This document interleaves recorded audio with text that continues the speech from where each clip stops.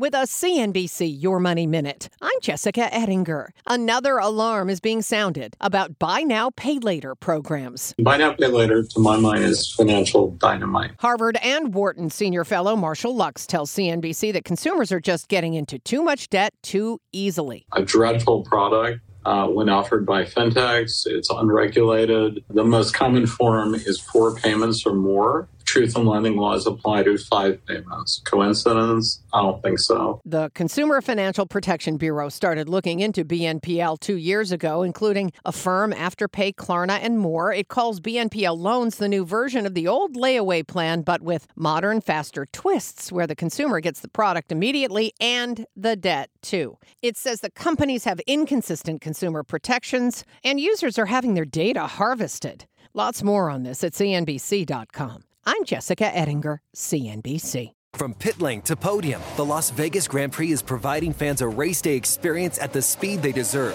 With the help of T-Mobile for Business, our 5G advanced network solutions are powering race day operations with event-wide connectivity.